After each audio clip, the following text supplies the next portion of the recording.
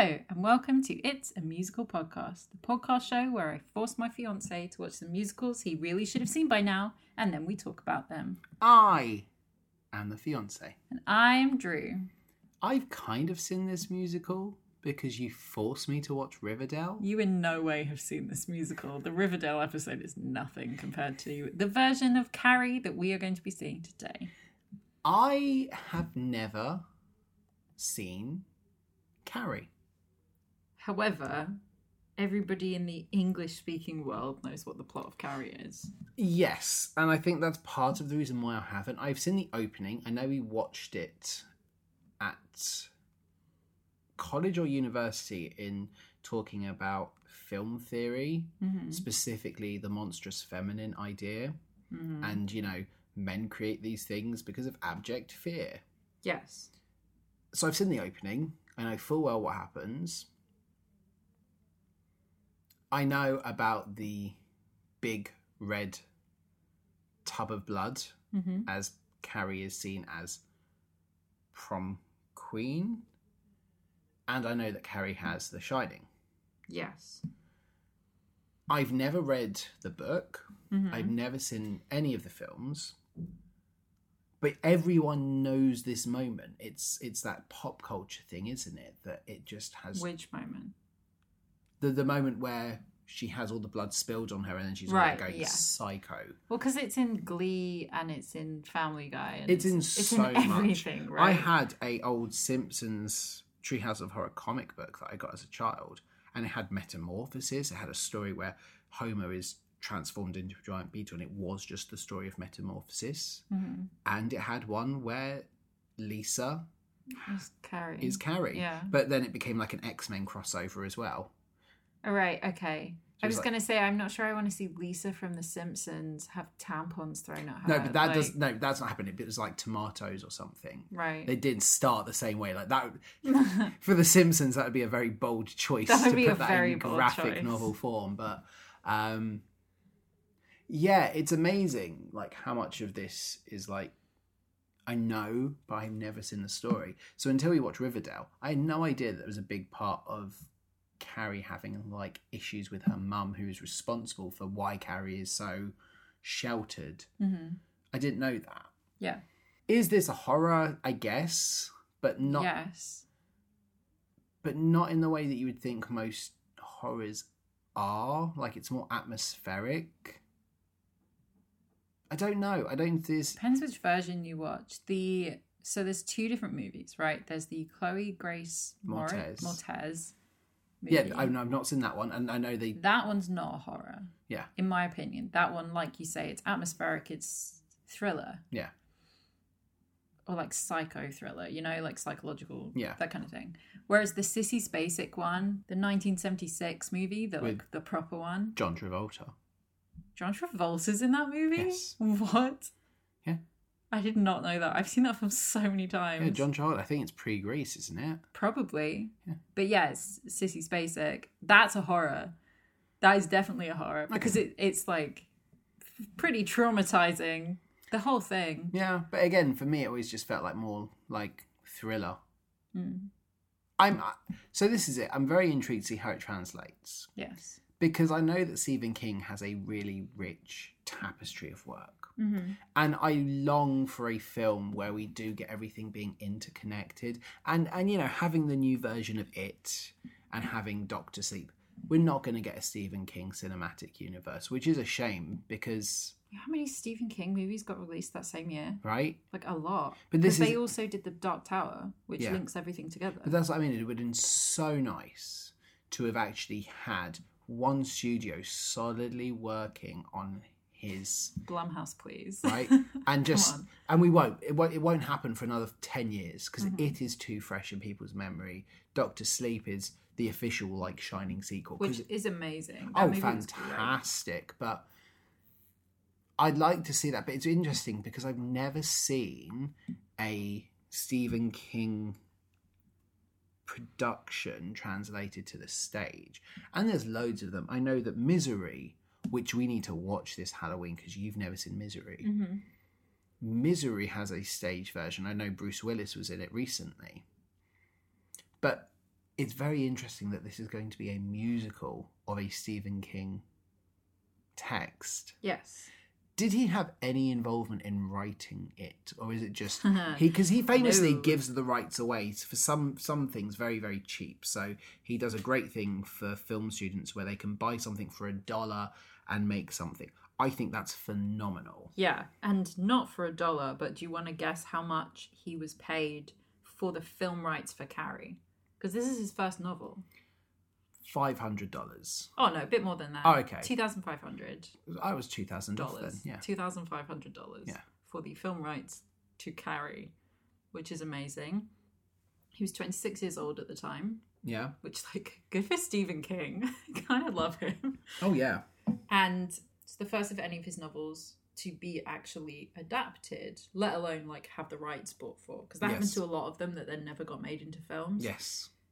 And he said himself that he was very fortunate to have that happen to his first book, because anybody who's read Carrie will tell you it's actually quite a difficult read for such a short book, because it's told almost entirely through journals and newspaper articles. Oh, cool. I have it. You should read it. Do you know what? I do need to get better at my reading again. We've talked about it before. We'll talk about it again. Mm-hmm. But I'd love to have an excuse to read the Stephen King universe, because all I know is what you've told me or what I've got from watching the films. Mm-hmm.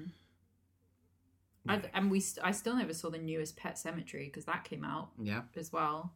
God, so many films of his came out. There must have been a thing happening. Well, a Stephen King renaissance. I'll tell you what, it probably was a case of rights expiring and they have to do something with them. That's probably true. Or true. Lose them. Anyway, Lawrence Cohen was hired to draft the first script, which very, very closely followed the novel's intentions. And United Artists, which was the studio at the time, they accepted his second draft, but they only allocated $1.6 million to the project. Cool. And I say only, but at the time, for what was going to be a very different horror movie, this was not a whole lot of money. They didn't have a lot of confidence in how this film was going to do. So he then went on to also work on the remake in 2013. Yeah. So both of those are Lawrence Cohen projects, and also the musical is written by Lawrence Cohen. Now that's what we're talking about. We've obviously done a lot of talking about the films and everything, but we are talking about the stage production. So when did that start its history? So the stage production was inspired when Lawrence Cohen went to a performance of Lulu at the Metropolitan Opera House in 1981. And he watched that and immediately thought that the way that was staged, I don't know a whole lot about that opera, but based on the way that was staged and from what he'd been doing with the script of Carrie, because he's been playing around with it basically this entire time. Yeah. Even though the film's already come out, he kept working on it because he thought he could add stuff. He thought that would be amazing as a musical of Carrie. And so he hired Pitchford and Gore to work on the musical with him. Now you are going to need a lot of gore with Carrie. I know, right? So we have Michael Gore and Dean Pitchford, who you will know as the music and lyrics for Fame, the musical. Cool. And who worked on this project that went numerous rewrites for absolutely ages. They changed the script. They changed things that had been changed from the book to the movie. They were trying to get it closer to the book, but then they realised they also had to include all of these big movie moments because that's what people were going for. That's what people will expect to see. Obviously, the major parts, like the bucket of blood, that's from the book anyway. Like all of that stuff is already in there. But there's a lot of character moments from the film that aren't so much in the book because the way that the book is written doesn't let you see them. In kind of the same way that the Hunger Games movies let us see what's going on in the Capitol while Katniss is in the thing. We become more. We need to see more of the world than just the inside of this character's head. Yeah.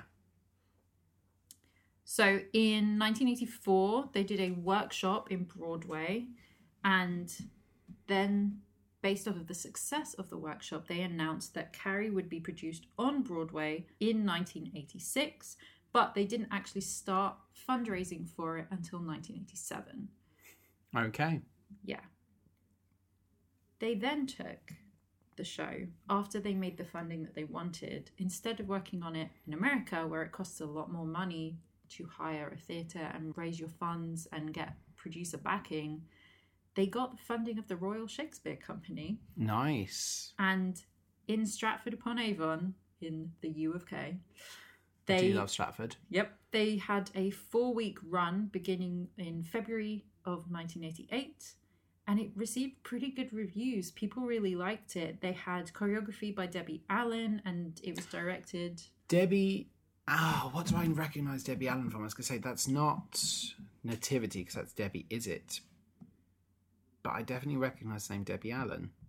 She has 2 Tony Awards. Yeah. But what is it that I recognise her from? Debbie Allen, she won a Tony Award in 1980 for being Anita in the Broadway revival of West Side Story. Cool. She also is Lydia Grant in the film version of Fame. Cool. So that'll probably be where I recognise. Mm-hmm. Has an amazing CV. She's the teacher that's like, you got big dreams, you want fame? Right here is where you stop paying in sweat. Is that the one that I got turned against eventually because they were just... Yeah, you hated her.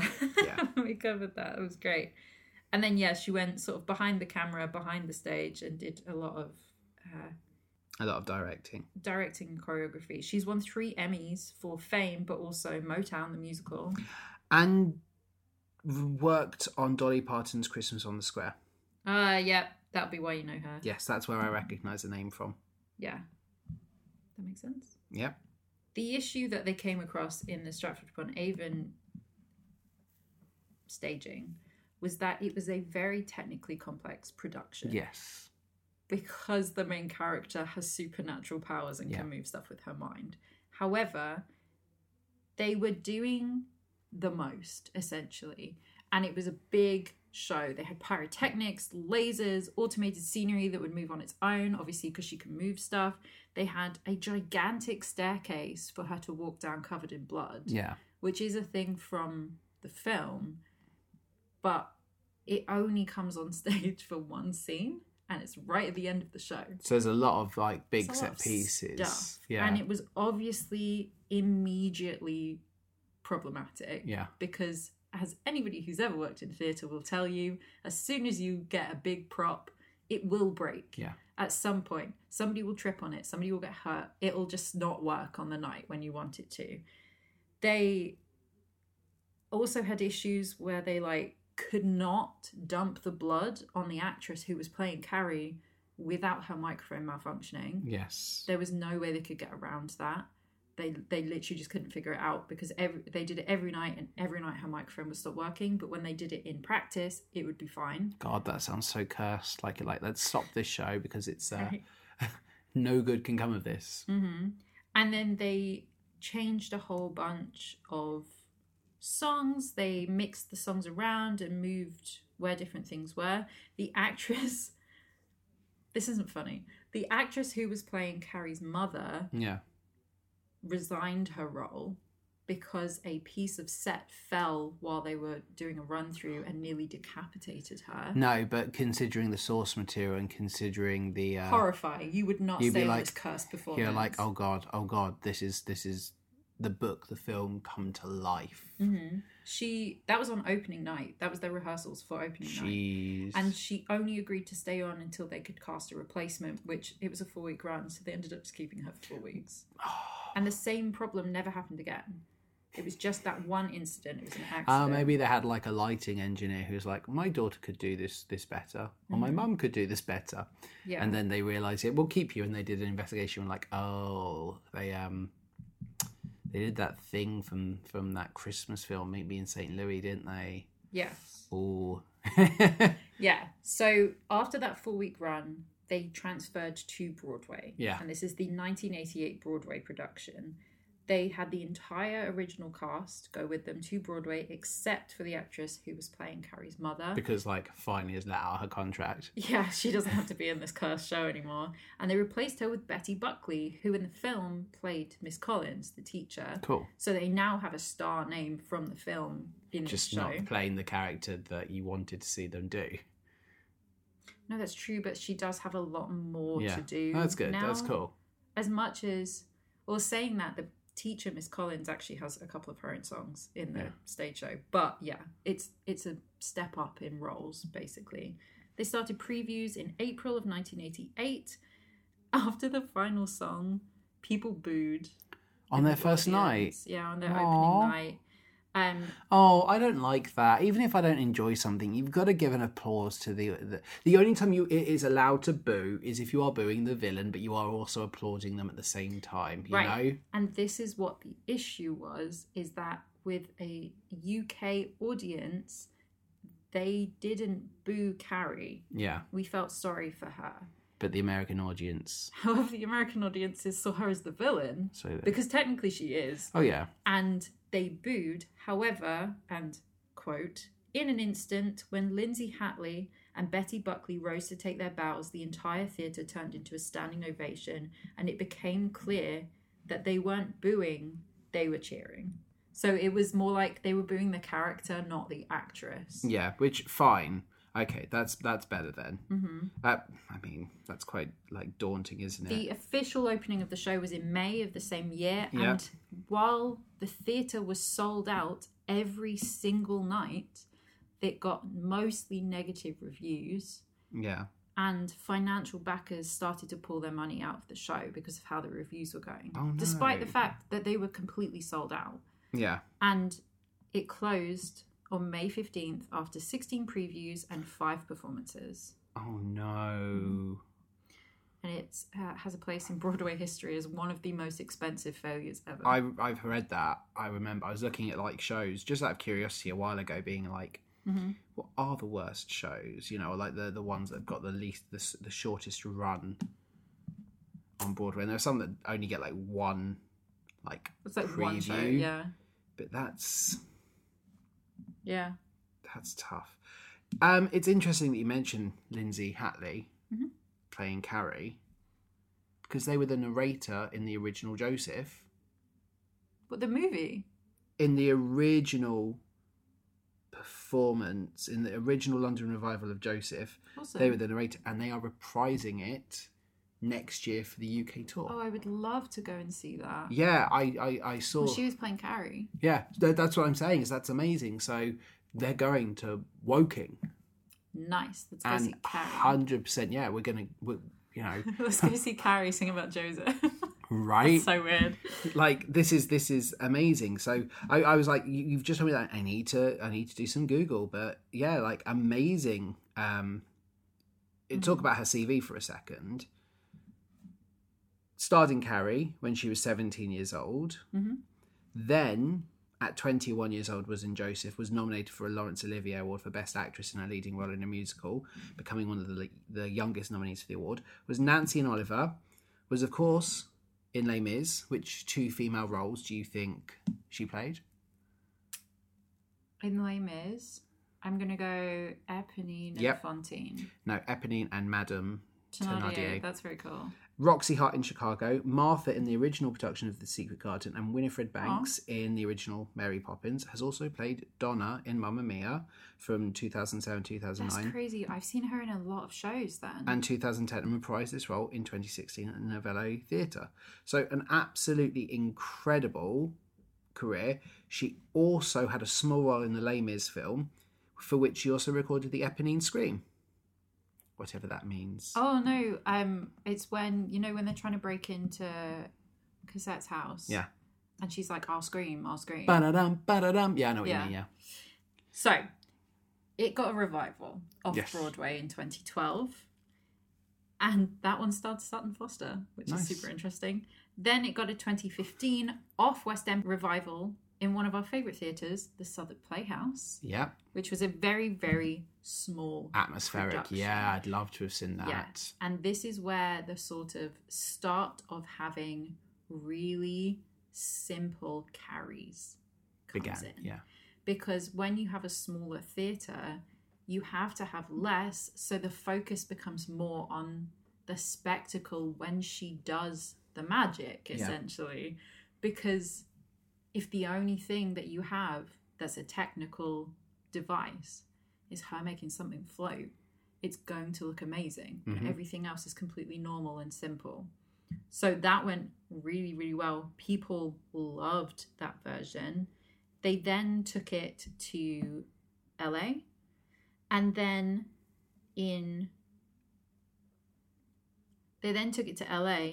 and then it showed up in Riverdale. Yeah.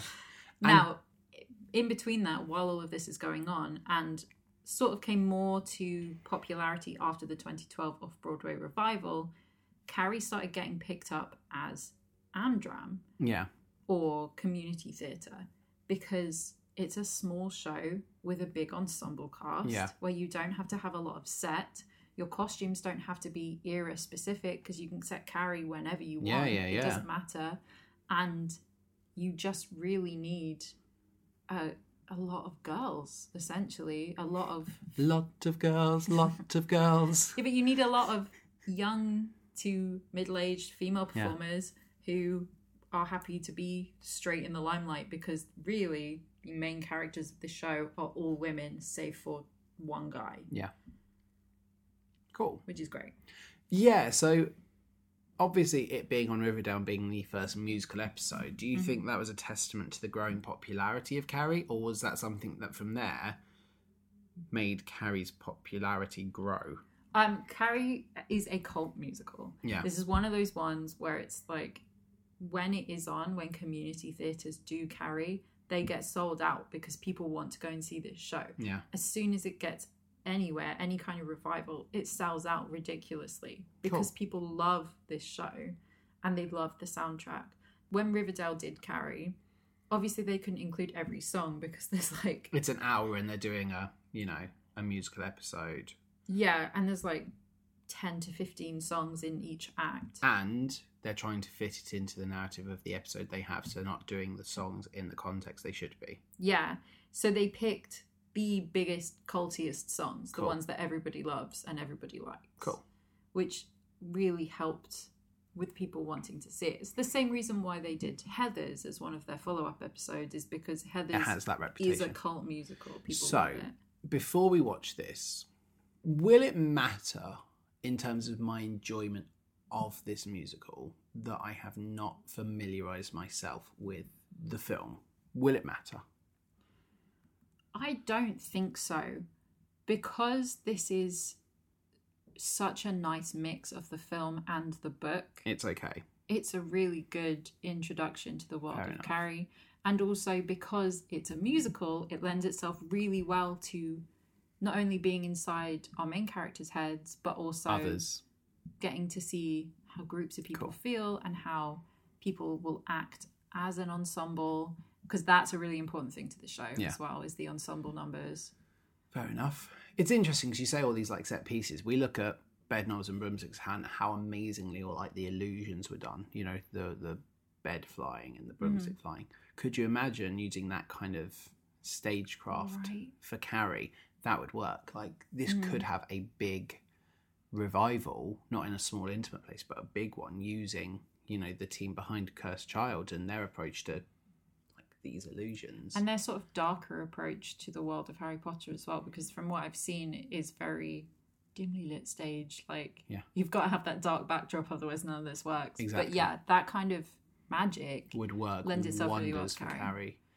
I mean, I'm excited to watch this one. Definitely more so than Zombies last week. I'm feeling hyped for this one. You know? Me too. But I hope I'm not let down. Mm-hmm. We'll tell all when we come back after intermission. Yes, indeed. See you shortly.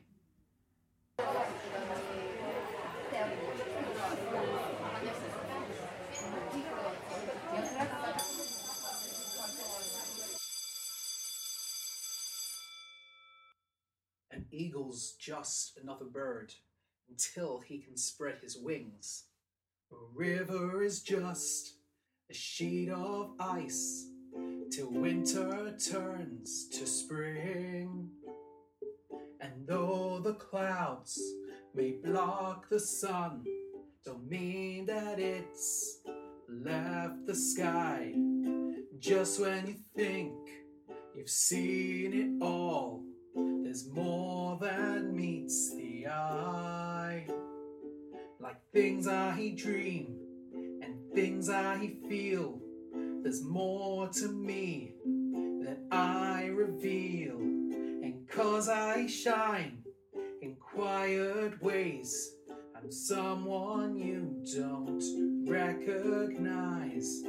I'm a diamond in the rough, a dreamer in disguise. And we are back. Are we some of the few that survived prom this time? Or I don't think we went to prom. No, I think we avoided prom. Mm-hmm. So before we get into talking about this, halfway through watching this production, we realised that a performer Yep. was playing the role of Carrie's mother. Yes. And we realised that that was a performer who had been in the news in 2021. Mm-hmm. For negative reasons. For negative reasons. We're not going to say who this performer is. We're not going to add anything to the discourse. Mm-hmm. Obviously, allegations being what they are. We don't want to give a platform to that. Yeah, we don't want to give a platform to that kind of abuse. Mm. So we are going to avoid talking about the performance choices of Carrie's mother and talk more about the character itself, Yes. as opposed to what this performer did with that role. I think that's the best way that we can handle this situation, because there is no right or wrong way. We've thought about this long and hard. Yeah. And this was the best way that we felt to kind of address the elephant in the room. Mm-hmm. Well, so the version that we're watching is the off-Broadway production with Keaton Whitaker, who is a phenomenal performer. She's wonderful in this. She's playing Carrie. And Kendra Kassenbaum, who was in Wicked, is playing Miss Gardner, as well as a completely wonderful cast for the rest of it. The only one of whom we have a problem with is Carrie's mum, Yes. which is fine because, interestingly, of all the versions of Carrie I've ever seen, she is the least important in this one. Well, one of the things I wanted to start by kind of talking about, because we don't often do this, but I thought it was interesting, and I just wanted to kind of talk about this, is an off-Broadway version from Seattle. Yes. And one of the comments that they put, because this isn't what I expected the character to be. Who Carrie? Carrie's mother. Right. And this is a comment that the Seattle Times wrote in their review, published October 14th, 2013. Yeah. They said this. In contrast, Carrie's other relentless tormentor, her religious zealot mother, Margaret, is more pathetic than terrifying here.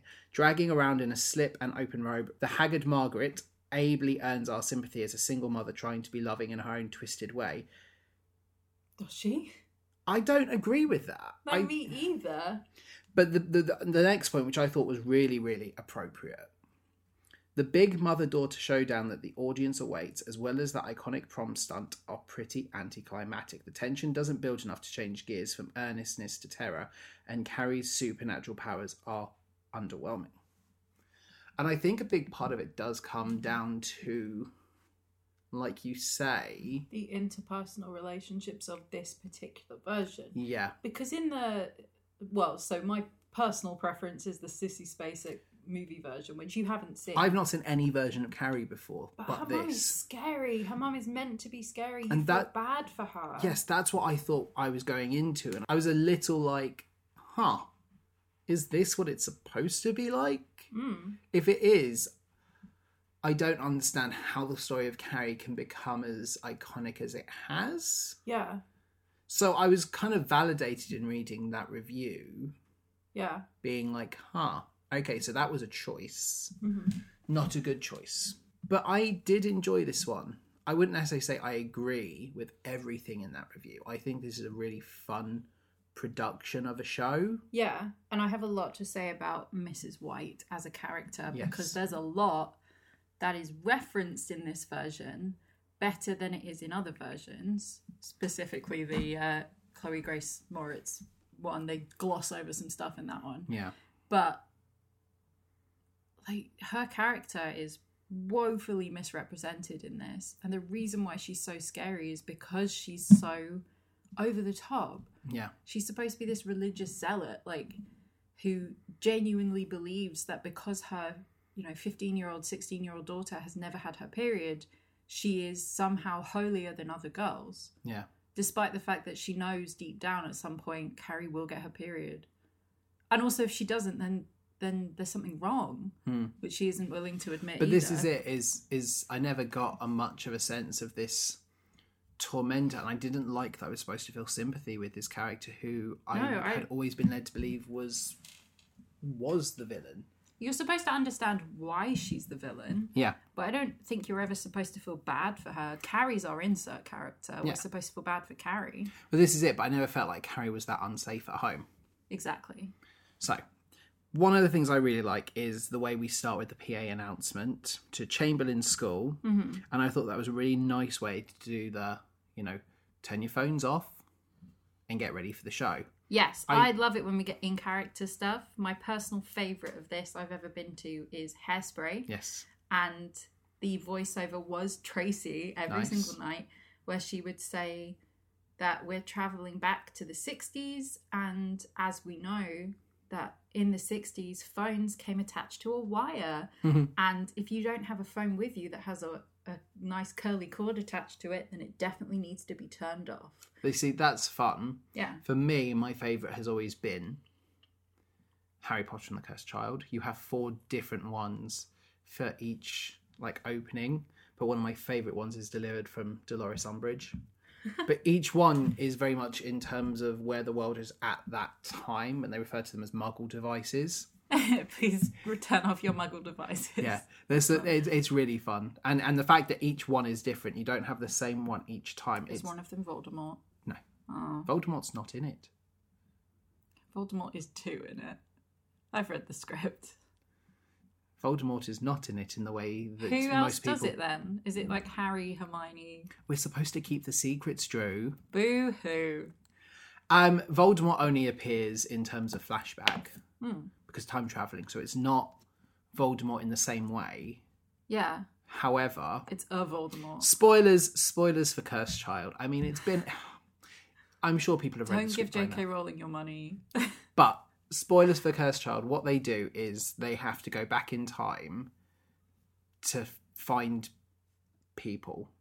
Yeah, because that one girl who's pretending to be Cedric Diggory's sister or whatever is actually Voldemort's daughter with Bellatrix. Because that's a thing that happened in this fan fiction. Honestly, I reckon there were definitely some key parties at Malfoy Manor.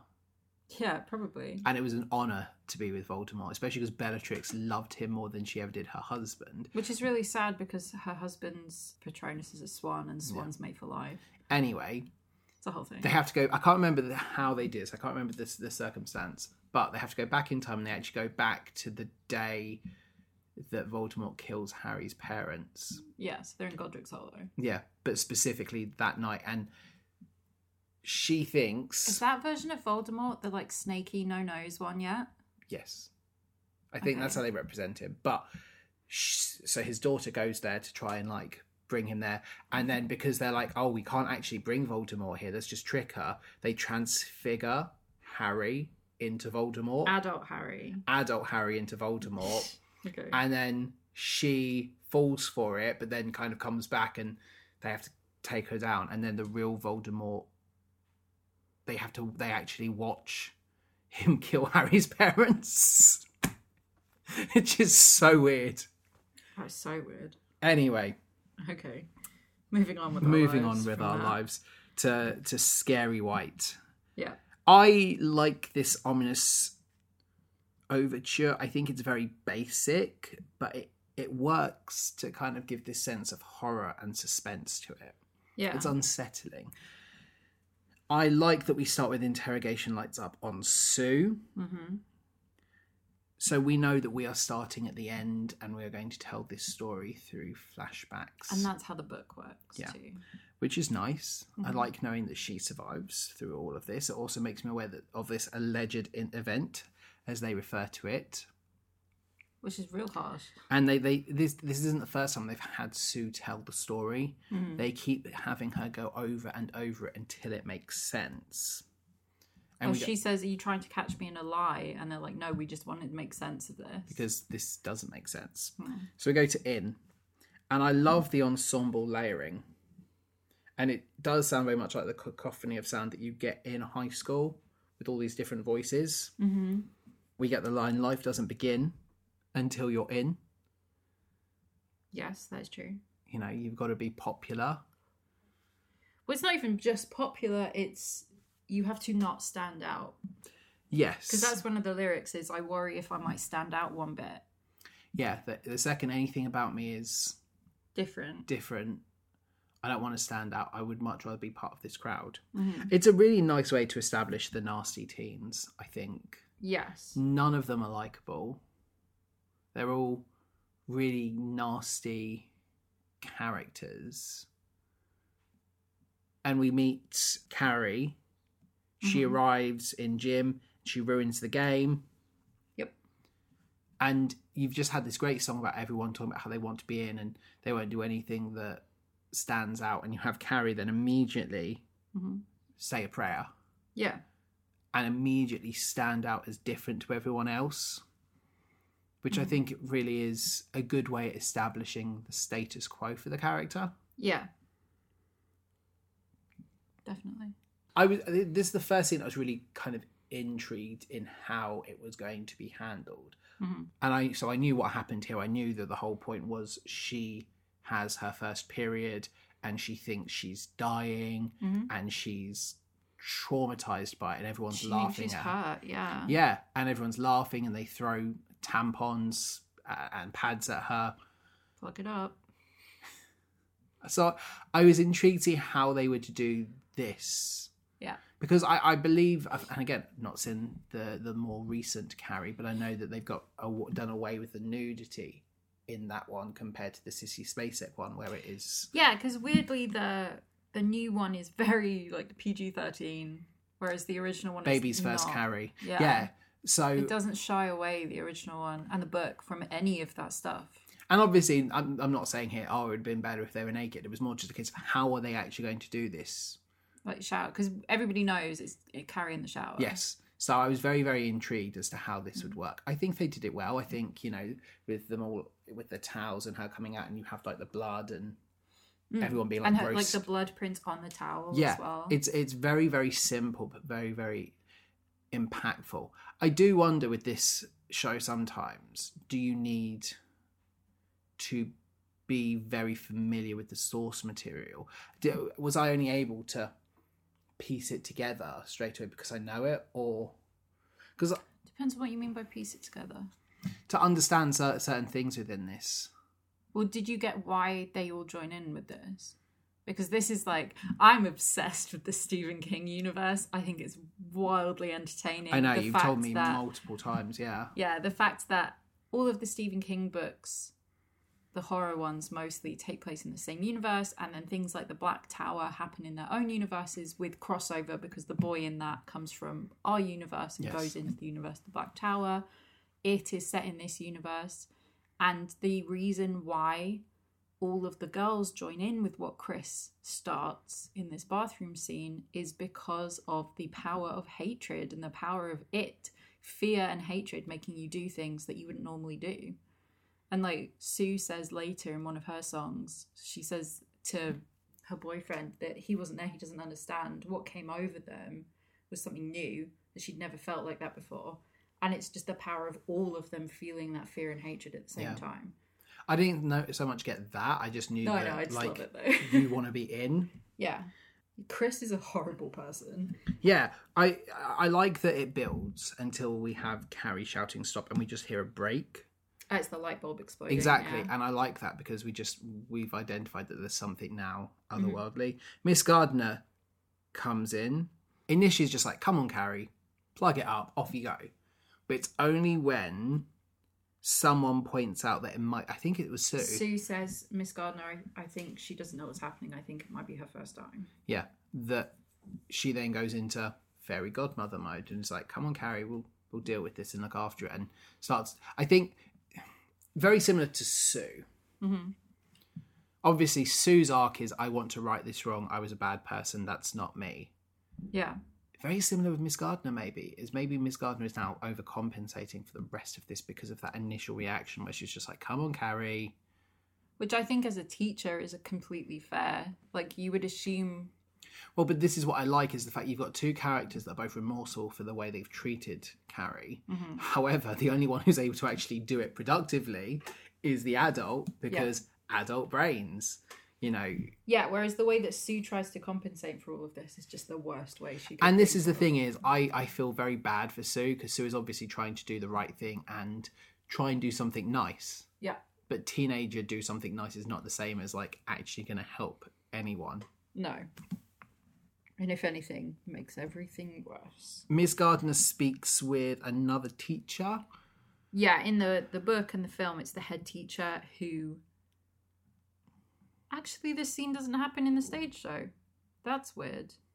Oh no, he does get her name wrong. Yeah. He calls her Cassie. Yeah. And this is supposed to take place in the head teacher's office. He apologizes to her and says he's really sorry that this happened.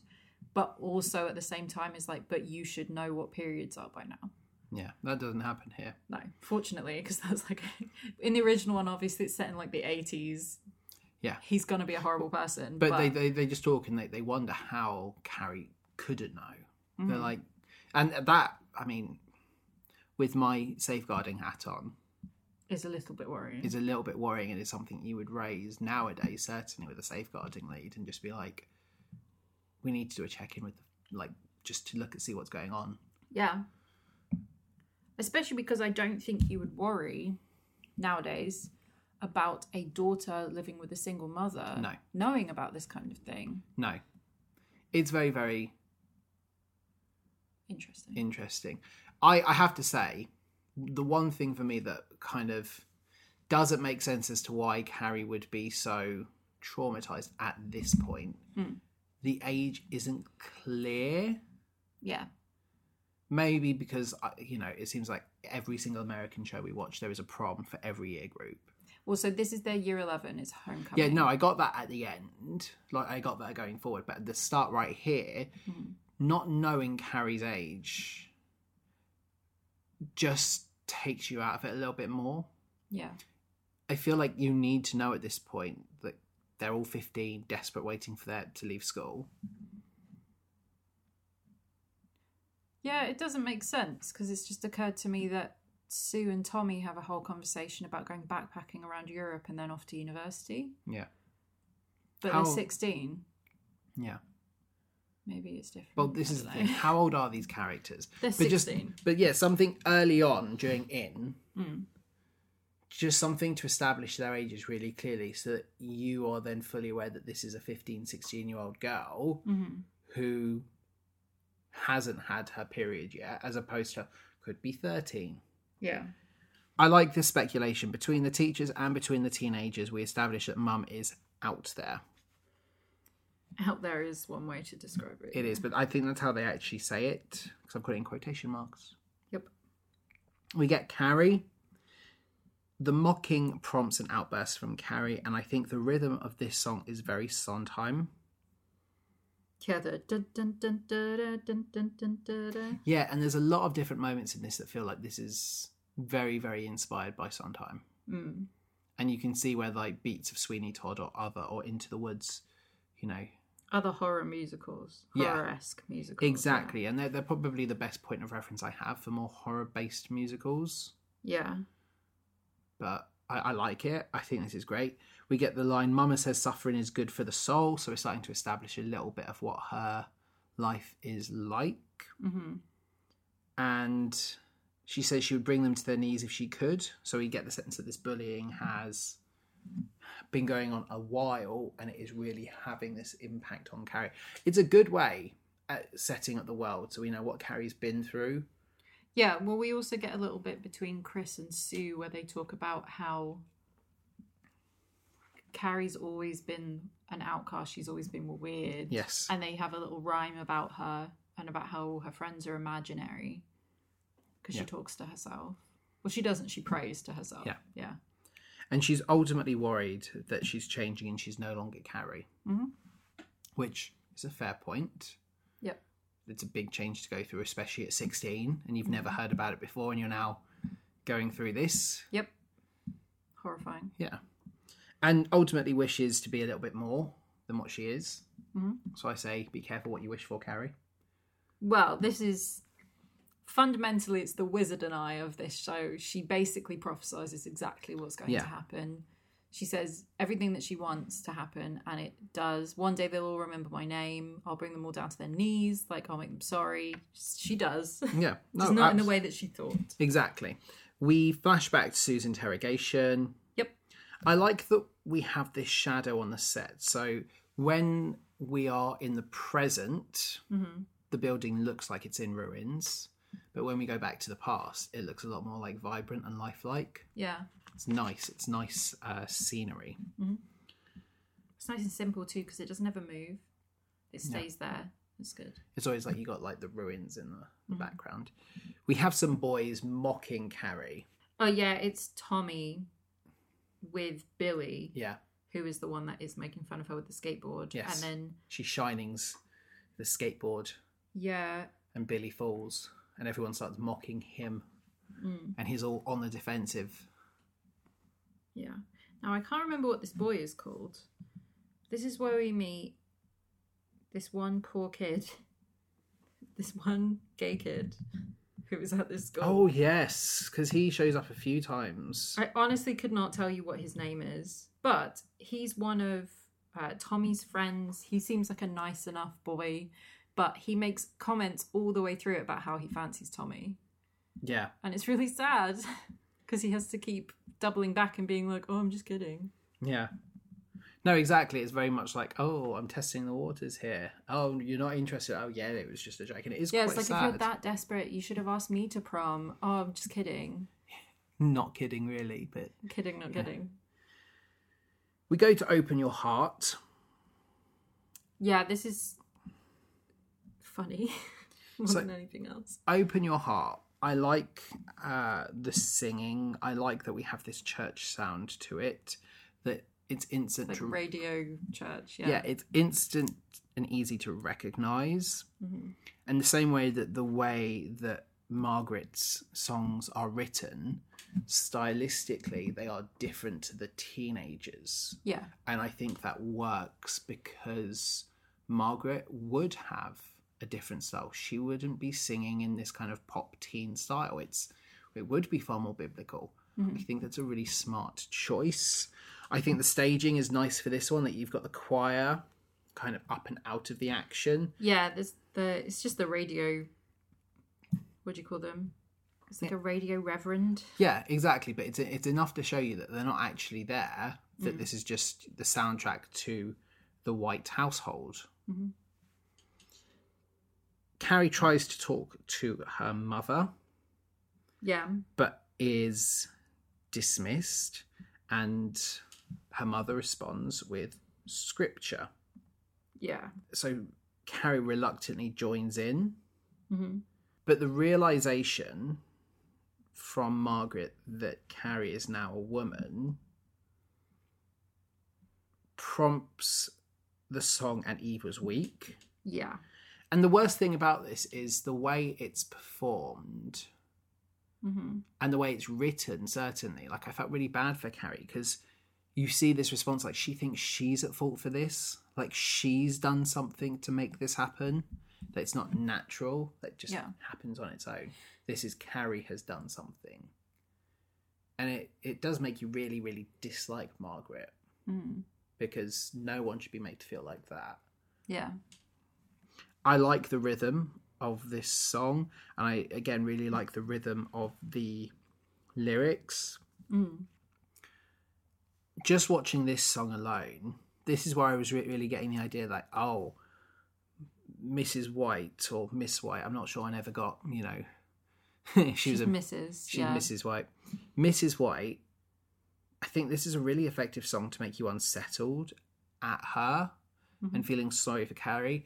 And it does more than the whole rest of the show does in making you feel this way about the character, that she is more of a villain. So, this is a good place for me to just talk about this character. Yeah.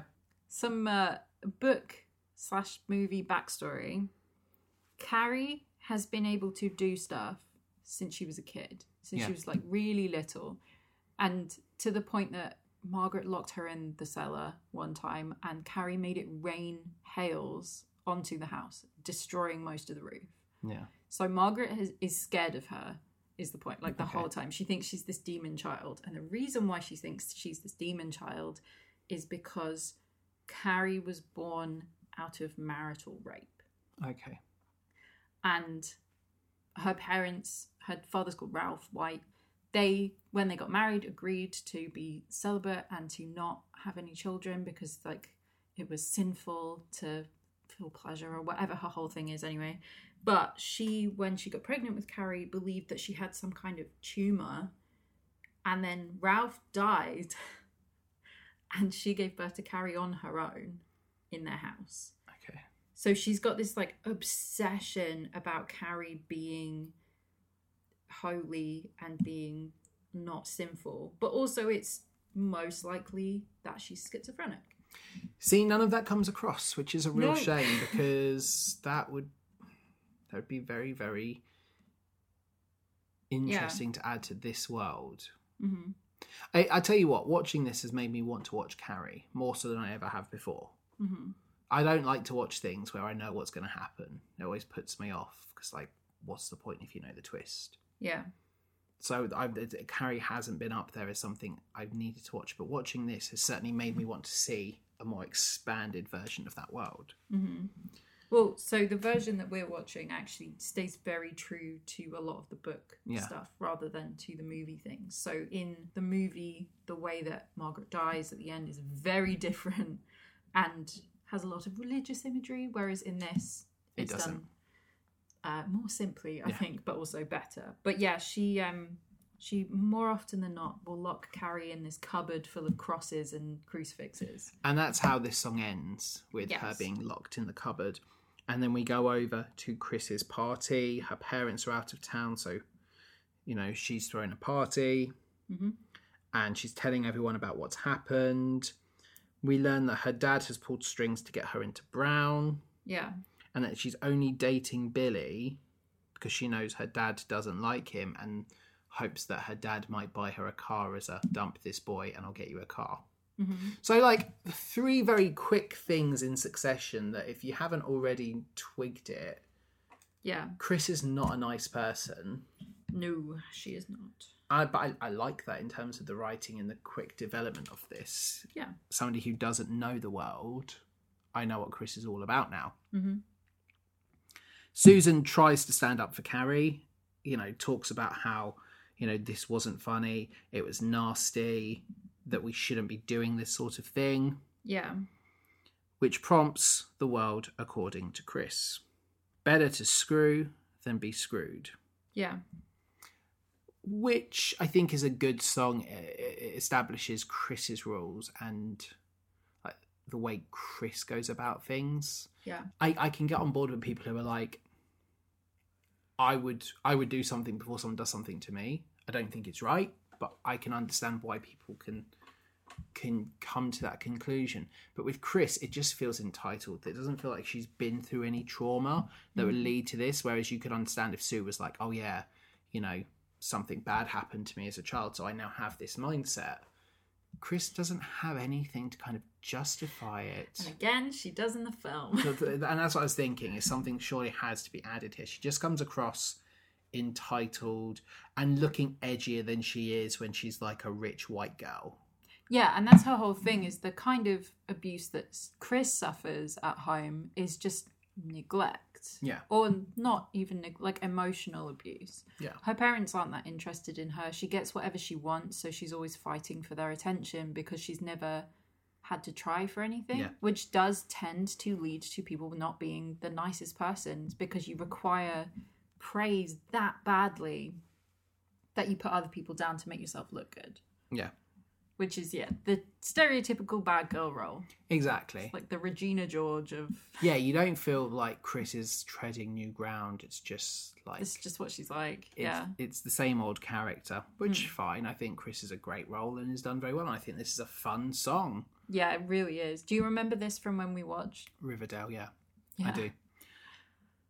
I think this song does a really good job of making the kids really nasty, but also showing that Sue really does feel remorseful. It's not just a platform, it's a genuine, like, I feel bad and I'm scared that I got dragged into this. Because I think even Miss Gardner said to Mr. Stevens, Sue was involved, and that's not like Sue. Yeah, because they mention that they're like, oh, Chris was the one leading it, and both teachers are like, yeah, of course she was. But I think it's quite nice here is that we're not just getting a sense that Sue is just trying to stand up and be like, oh, well, I'm different. This is a very real emotion. So she leaves with Tommy. Mm-hmm. I wondered if this show of remorse is why she's alive in the future. Yeah. Do you want to know who plays Chris in the 2002 movie? Who? Belle from Once Upon a Time. In which movie? So there's the original Carrie movie. There's a third, like a middle one. Yeah, there's the 1978 one. Then there's the 2002 one, which I believe is like a made-for-TV. Yeah, and it's not the Emily best DeRaven. Yeah, it is, yeah. I met her at Comic-Con. Yeah. Got a signed Belle Pop Funko from her. She was lovely. I wish I'd known she'd been in Carrie. Yeah, and then the 2013 one, it's Portia Doubleday. Don't recognise the name. You'd know her if you saw her. Yeah. But yeah, it's... she's actually really good at playing a horrible person. Yeah. No, this is it. This is your Mean Girls song. Mm-hmm. And yeah, like I said, there's a quiet bit where Chris sings quietly at the end that implies there's more to the story, but more that we never learn in this musical. Yeah. So we go back to the White household and we get evening prayers. Mm-hmm. These are songs, they're not songs I would listen to outside of the show. However, I like them in context. Like, they're skip songs, undoubtedly, but not because they're bad, just not something I think I could listen to on a car journey. Mm. But they work really well within this world. You know, you've got the school-themed songs and you've got the White household-themed songs. Yes. And there's these two different worlds, and it just shows that Carrie really doesn't belong in either world. Mm-hmm. So I think they're really, really well written and they serve their purpose perfectly. Yeah. But they're not songs I enjoy listening to outside of context. Okay, I think that's fair. Carrie feels alone, and she says, like, despite having her mum there, she feels alone. Mm-hmm. And this is where we really start to learn that she's magic. And, you know, she realises that she's got these powers. Yes. This is the first time that Carrie has actually actively done something. Yeah, and been, like, honing the powers and trying to do something, as opposed to just a mistake because of a lack of control. Yeah. Which is one of my favourite tropes in power movies, where you have characters who start accidentally blowing stuff up without meaning to. Yeah. It's like one of my favourite X-Men things. Well, it's like, oh no, you can't control your powers, all of the lights explode. Incredible. Well, we watched Venom last night, because I want to see Venom too, and you've not seen the first one. I very much enjoyed Venom. I thought it was quite funny. One of my favourite bits is just the fact that, like, Tom Hardy's just like, there's like a motorcycle chase and he's doing nothing. It's just Venom is controlling. He's got no control over it. And I think that's a fun dynamic when things like that happen, where you're just like controlled by something else. And obviously there's a real element of fun in seeing how that person then uses and gains control. Mm-hmm. You know, look at X-Men First Class. Mm. Really nice little montages. They learn to use their powers. Yeah. But here you get this real sense of, like, not wonder from Carrie, like, recognising the powers, but, like, this weird horror. Yeah, because her reaction isn't, oh my god, I've got power. It's what is happening to me. It's not a Matilda, is it? Yeah, no. Matilda's got The Shining. Yeah, for sure. Absolutely. Absolutely. So Mum comes back and pleads for forgiveness. I feel like that is a very regular occurrence for Carrie. Like, Carrie's used to the whole, yes, Mum, it's okay. Don't worry, Mum, it'll be okay. Yeah, well, it's more of like she's not even asking for forgiveness. She's like, I'm sorry that this has to happen. Yeah. But you deserve it because you're like, sinful. yes. And Carrie's like, yes, I do, obviously. Which is horrible. And then Carrie begs her forgiveness as well. Yeah. We then go back to school. Yes. And you've got Mr. Stevens, who is pushing the students, even though that they're so close to college and so close to the next step that they really don't care. Yeah, they've all got senioritis. Yeah, they're just like, what's the point? We're out of here in like a week. It's like, except for Billy, who has had to retake this class twice already. but it's like, I guess with Jamie, the way everybody's talking about Jamie starts, they're so close to their prom and leaving secondary school, they don't care about this careers talk Yeah. or their tutor times, because Why would you? you've got like 5 left or whatever. You know, you can count them down on 1 or 2 hands at this point. Yeah. So you feel like they really just don't care. They're zoned out. This is one that's not important to them. But Mr. Stevens praises Tommy and the poem that he's written and asks Tommy to recite it. And you obviously see everyone's like, Tommy, you wrote poetry, because it's that in motif coming back is Tommy doesn't want to stand out. There is more to Tommy than meets the eye. Tommy wants to do well. Tommy has Actual talent.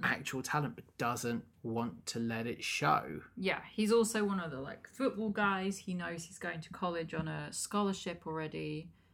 So that should be what he does and what he wants, but it isn't, which is quite nice. We learn that he's Aladdin. Diamond in the rough. Yes. And we get the longest wings ever. Yeah, and I should have done everybody that when I takes the sang it. mick out of him. Yes, everyone takes the mick out of him, but luckily for him, he's got Carrie, who has had quite a response to the poem, Yeah, and shares it, and then they all start mocking her instead. obviously. Which Tommy doesn't encourage. I say lucky for Tommy him. doesn't say anything. He just sort of looks at her. And he's like, kind of- oh, you get it. Yeah, it's kind of like a... He's like... He's probably never looked at this This girl is the before. first time he realises there's more to Carrie than her being scary white. Yeah, because the only time he's spoken to her previously in this show is when he apologised to her for how Billy was being. Yeah. She talks about how she thinks it was beautiful. And Sue tries to make amends. Yeah.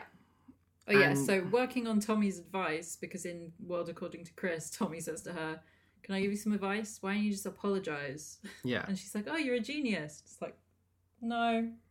Yeah. But Carrie thinks it's a trick. She explodes and storms off. Yes. And we get Once You See. This song is so interesting because it is absolutely such a skip it song. Yeah. But it's so necessary for Sue's character development is, to know absolutely. that the fact that Carrie got angry with her, she's never seen Carrie be angry before. Like, what have they done to this girl? Yeah. Absolutely. And yeah, she hates that she made Carrie angry. I think this show has done a good job of making Sue likable, where you could just be like, nope, they're all nasty. Everyone has experience of being bullies, whether you were the bully or not. I think everyone has a bully. Yeah. And it's very easy to dislike bully characters, or even the characters that join in.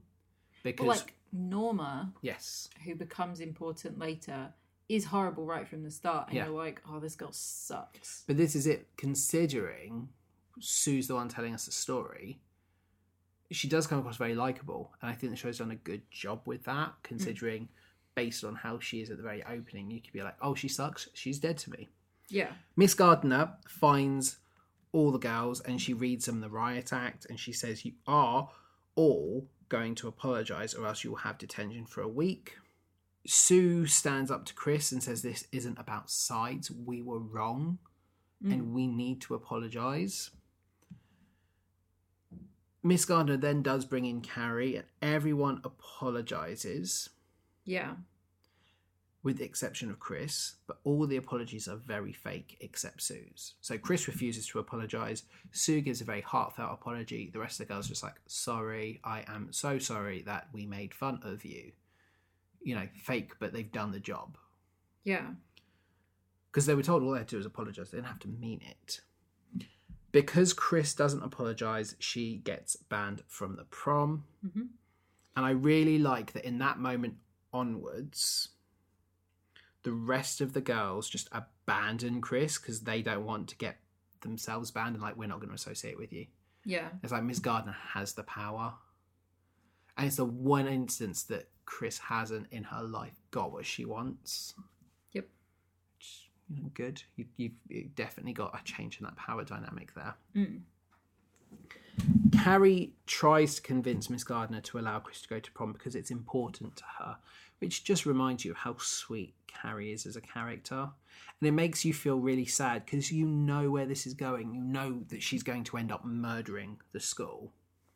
Yeah, and Miss Gardner thinks that Carrie's crying because she's upset, but she's not. She's genuinely crying for Chris. Yeah, and this is it, especially because you know what Chris is going to do.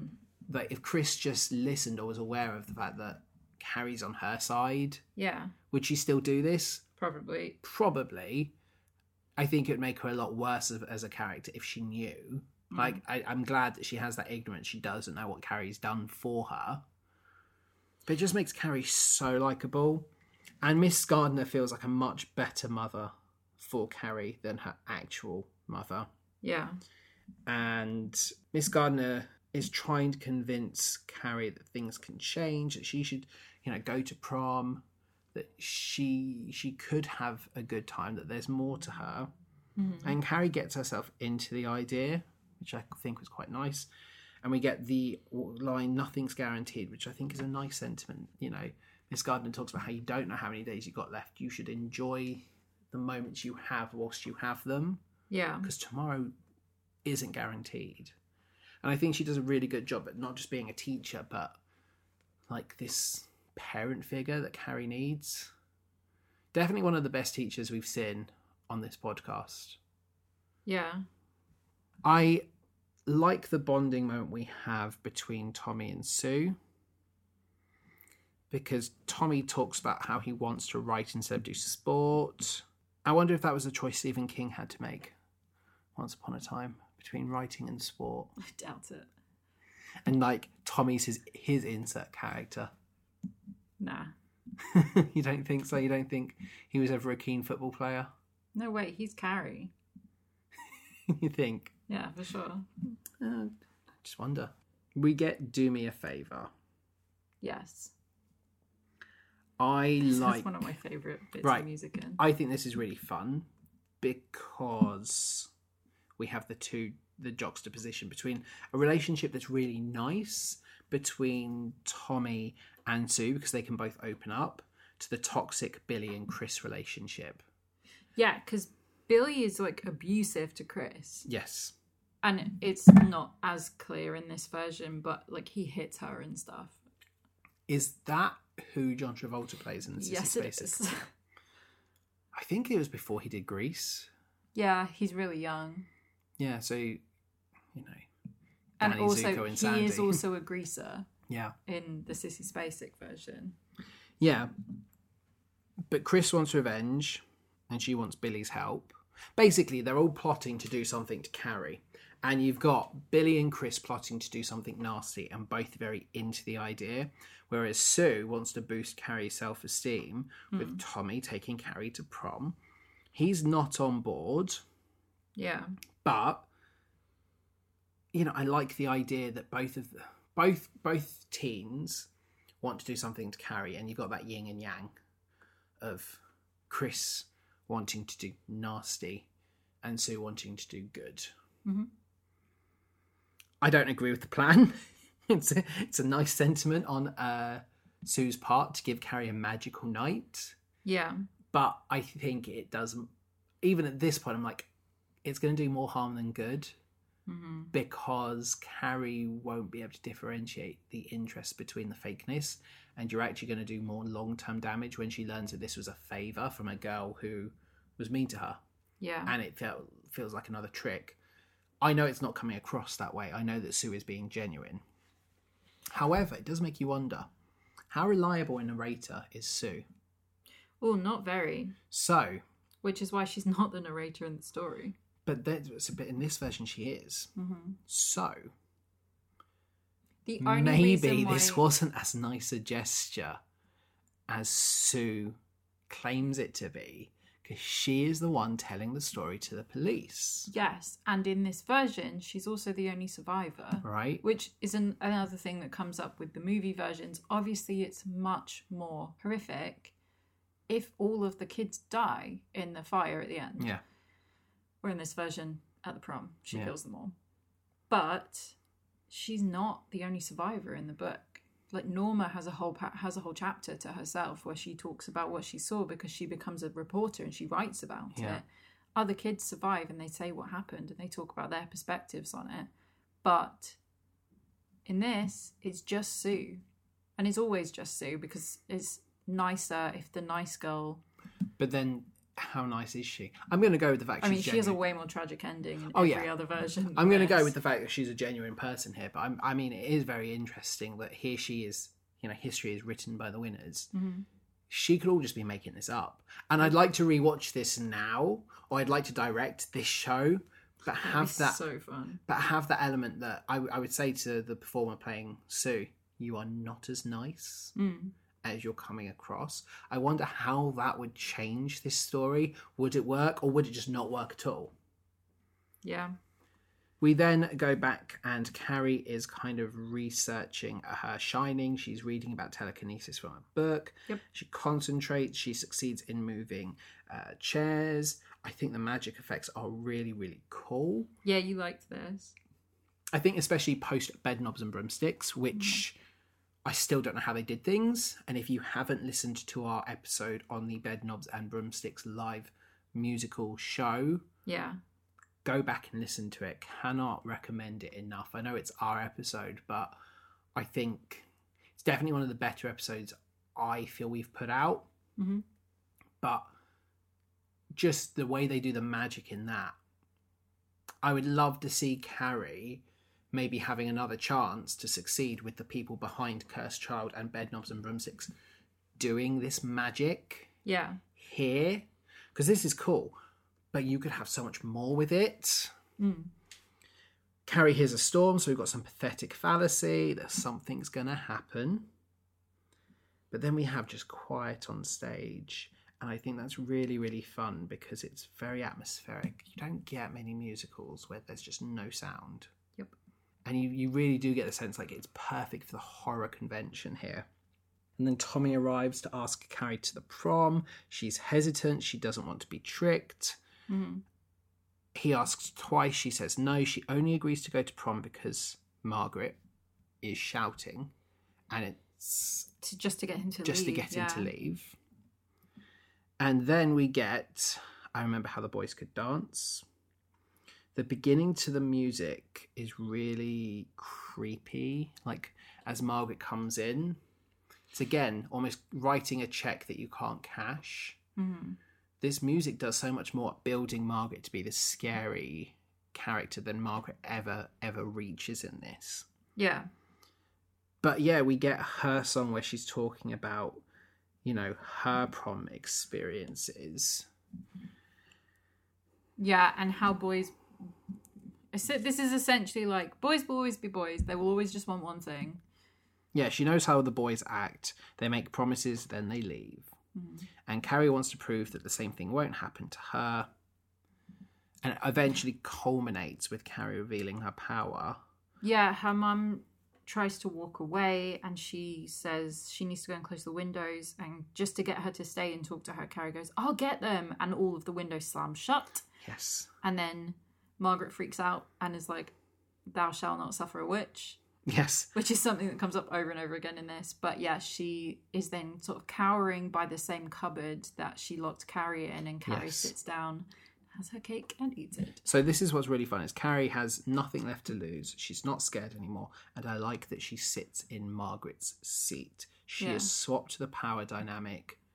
I think that's brilliant. Mm-hmm. I think that's a really great way to end Act 1, because what are we coming back to in Act 2? The world is now very, very different. Yeah. Act 2, we start with preparations for the prom, A Night We'll Never Forget. Mm-hmm. We have Back to the Future, obviously. Sue's interrogated about prom, and then we go back. We say, you ain't seen nothing yet. And I said, no, no, they haven't. It's gonna be a night we'll never forget. Yeah. I like the quieter voices when the teacher arrives. And they're like, it's gonna be a night we'll never forget. Miss Gardner walks through and they all go really quiet while they're setting up, and then she leaves and they all get really loud again. Yes. The boys mock Tommy for asking Carrie, and this is where we get one of the boys being like, oh, if you didn't have a date... If you were that desperate, you should have asked me. And Miss Gardner has caught on. Everyone is aware. Like, news has spread like wildfire that Tommy is taking Carrie to prom. Miss Gardner thinks that Sue and Tommy are mocking Carrie. Yep. And she warns them both that if they hurt Carrie in any way, then they'll answer to her. Chris has a bucket of blood. Yep. Old We MacDonald had a farm. we know where this is going, but Yep. I like it. I like that we're seeing things slowly go into place. Yeah. Tommy is having second thoughts, quite understandably so, because Tommy really wanted to take his girl to prom, that they don't have many moments left together. It's an understandable response. It's just like, I wanted to do this, but I'm not excited about prom anymore. I was. So here's a thing that they cut from this version. Yes. For seemingly no reason. Tommy has a line where he says, this is supposed to be our night. Because he booked them a hotel. Yes. And they were going to go and have their first time together. How exciting. So because she is making them not go to prom together and she's making Tommy take Carrie to prom, Sue says, well, my parents are out, come over tonight, and tonight can be our night instead. And she gets instantly pregnant. Jeez. Yep. And then the reason in the book, and it comes up in the original movie as well, why Sue survives is because Carrie's telepathic. And can hear the baby's mind. Yeah. Jeez. And there's an alternate ending of the Sissy Spacek movie where she gives birth, and there's this like one what do you call it? Singular sensation? No, boo. One frame in this ending of Carrie in the dress holding Sue's baby, like covered in blood still, and Sue like sees it and then it flips away, and you like it's blink and you'll miss it. Jeez. But that's how the movie ends originally. That makes no sense. I know, it's great. We have a weird section where Norma flirts with Mr. Stevenson. Yeah, even though she Mr. finds Stevens, him gross because yeah. she hates him. But yeah, it's weird. And then we have You Shine, which would have been a really good song to have sang towards Carrie, considering the whole "You've Got the Shining." But yeah, but at this point, Tommy's already self-referred to as shining in quiet ways. Yeah. This is it. So Tommy has a plan. He's going to have a prom picnic for Sue, and he's giving her the prom that she won't have now. I think this is a really sweet teen romance song. Yeah, it's cute. It's the best kind of description I can give for it. Teen romance song. It's prom night. Doop, doop, doop, doop, doop, prom tonight.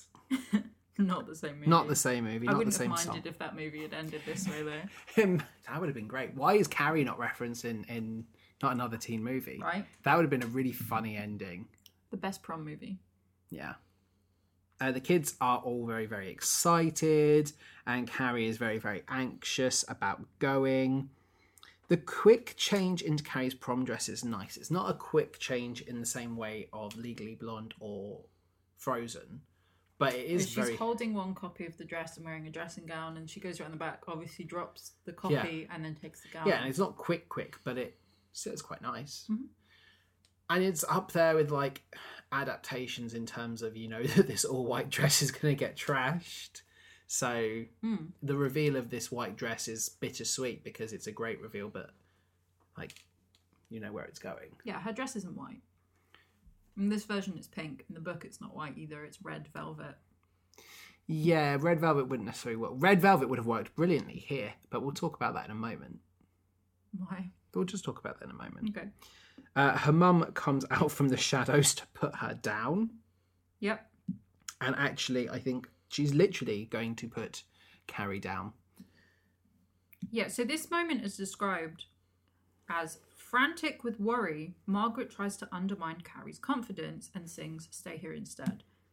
Yes. I don't know that that's the emotion that I got. No. She mostly is just... This is the issue with this version of Margaret. She's just here. Yeah, I'll say She's this. not We're not talking proactive. much about the performer for obvious reasons, but it's not a good performance. No. And even the singing is really just irritating because she's doing quite breathy, like I'm about to have a nervous breakdown singing, which works for the character, except her acting doesn't match up. Yeah, this is it. Is there's a lot that this character should hit and doesn't. Now, whether or not that's them playing off the fact they had a Tony-winning performer and like, oh, we'll make you more of the hero, and that's a director's choice, or if it is just, I don't know. But this is a weird moment. So the role that she won a Tony for was for playing a bipolar character and overplaying a bipolar character. Yes, I mean, I don't want to get more, obviously. Yeah, if you're not aware of who we're talking about by now, I'm sure you can Google it and find out. Yes. But yeah. So the thing is, this song is so sinister, especially after having like upbeat "Why Not Me." Yeah, and the way that this song sounds, do you know what it reminds me of? What's Mrs. Lovett's song where she's trying to convince Sweeney Todd that like she's his friend, not By the Sea? There's like a slower one. It's been a really long time since I've seen Sweeney Todd. Same here. You know where she's singing about, oh, poor thing. Yeah, poor thing. That is what it reminds me of. Well, so this is it. I did say that this is another very Sondheim number. I liked the orchestration. And I liked the harpsichord we have, like punctuating different moments. You know, this is a good number. It's a good song. It's just not well performed, unfortunately. Yes. Carrie ultimately ignores her mother and goes to prom because Tommy has shown up. Yeah, and she says to Tommy, am I okay? And he's like, yeah, you're perfect. Yes. Because he's just a nice boy. We'll talk about that in a minute, but he's a nice boy Yes. at this point. So Carrie's left the stage and we have talk of Judgment Day, which feels very apt considering how this ends. And we get a line from Margaret that says, there will be a rain of blood. Yes, Margaret, there will be a rain of blood. Yeah. Well, she also references, which actually came up in something else we watched recently. She references the biblical story of the guy who has to sacrifice his son on the mountain. God's like, you have to choose. Sacrifice your son to me so I know that you're... Actually, it was Venom. It came up in Venom. He told exactly the same story. Yeah. He mentioned it. And he's like, oh yeah, it's not... Is it Elijah? It's not Elijah who's sacrificing, it's his son. Whichever way around it is. Anyway, it's been a really long time since I had to do Bible study. So she references that and is like, oh, this is God testing me. I have to sacrifice her because thou shalt not suffer a witch to live. Yeah. We get When There's No One. You know, I appreciate that stylistically, tonally, Margaret's songs are old-fashioned and different to the teens. I've said that. This just takes away from the drama of what's happening right now. Exactly. We should end it with, there will be a rain of blood. I think the issue we have really with this song, more so than anything else, is the fact that this is where I was like, are they trying to make me feel bad that she's resolving to kill her daughter? Are they trying to make me feel sympathetic to this character? Mm-hmm. They shouldn't be. And that's the issue with this song, is I don't think it's necessary. Yeah, she should be having, even if she's singing this song, she should be having this big freak out moment. Yes. And in a really scary way, because it should be big and dramatic and then come to a resolution where she's suddenly really quiet and resolved. Yeah. And she feels like she's doing the right thing, which should scare us as an audience. She wants to murder her 15-year-old daughter. But this is the other thing. Our insert character to this world is Carrie. Mm. Every other time that we have been made aware of these kind of interactions with Margaret, Carrie's here. Oh. There is no reason why we should be seeing this. It doesn't follow the rules of the storytelling. Yeah, I understand that we can see the side of the teens that Carrie doesn't know. That is important. But in terms of Margaret, we have only ever seen these moments when Carrie is also on the stage. Mm. So it doesn't work. Yeah. You know, we've got maybe 3 views that we follow here throughout the show. We have Carrie, Sue, and Chris. We never follow just Margaret. This shouldn't. It doesn't need to be in here. Mm-hmm. Mostly because of the whole trying to make sympathy for a character who is conspiring to kill their daughter. It ends with the line, I gave you life, I can take it away. Mm-hmm. Okay, so prom arrival. All of these teens are incredibly unlikable with their poser dance moves, you know, that they're doing fake robots and like they're enjoying prom ironically. Yeah. It's not a very genuine thing. They're posing for their photos. And then, I mean, I didn't feel any of them actually looked dressed up for prom either. Like the costumes in this. I have a lot to say. I was going to say that after you talked about the last Margaret song. Yeah. The costumes in this are really interesting because this is set in an American high school where Yes. they can wear their own clothes. Fine. They change into gym clothes, which are just like grey t-shirts and shorts. Awesome. Fine. Also works. I've seen that in Hairspray. Yeah, we like it. It's good. We have a sense of like some sort of uniformity within the school. Yeah. The teachers look like teachers the whole time. Yes. That's fine. And then we get to prom. And everyone's in like... They don't feel like prom dresses. No, even Or Carrie's suits. one. Which is weird because this is an off-Broadway show where this isn't an out-of-town tryout. This is the show. Yeah. So it's not like we don't have enough money to get costumes here. It's the only thing where I'd say the costumes feel like they're lacking and perhaps shouldn't feel like they're lacking at this point. Well, especially because there's one girl in particular who I'm thinking of Yeah. who, I think it's Rhonda, who is wearing a black, like little black dress thing. Yeah. But over the top of it, she has like a fluffy cardigan, but it's like animal fur. Yeah. Like leopard print cardigan. And it's just like, what? Who would wear that to prom? And apologies if you did, if you are from the 80s. But this is set modern day. Yeah. They're all wearing Converse and like... Oh yeah, but like this the is modern ones. They're dressed like modern teenagers. the thing But with this Carrie. is out of touch with the rest of it. Carrie is an ageless story. From what I've never seen it, I've never read it, but from what I can glimpse, it's a story that you could put in any time period.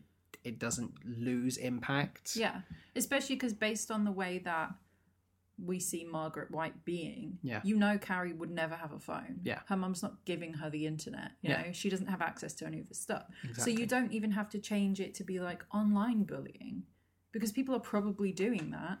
Yeah. But she wouldn't know because she's not on any of that. Exactly. The teens feign niceness to Carrie. It's not even Saying- feigned at this point. Well, this is it. I was like, okay. So are they- Chris isn't here. Yeah, I was like, are they being nice to Carrie because they mean it? Is it like the whole prom thing? It's like, oh, we're at the end, and oh, Carrie, I'm so glad you're here, and I wish I'd been nicer.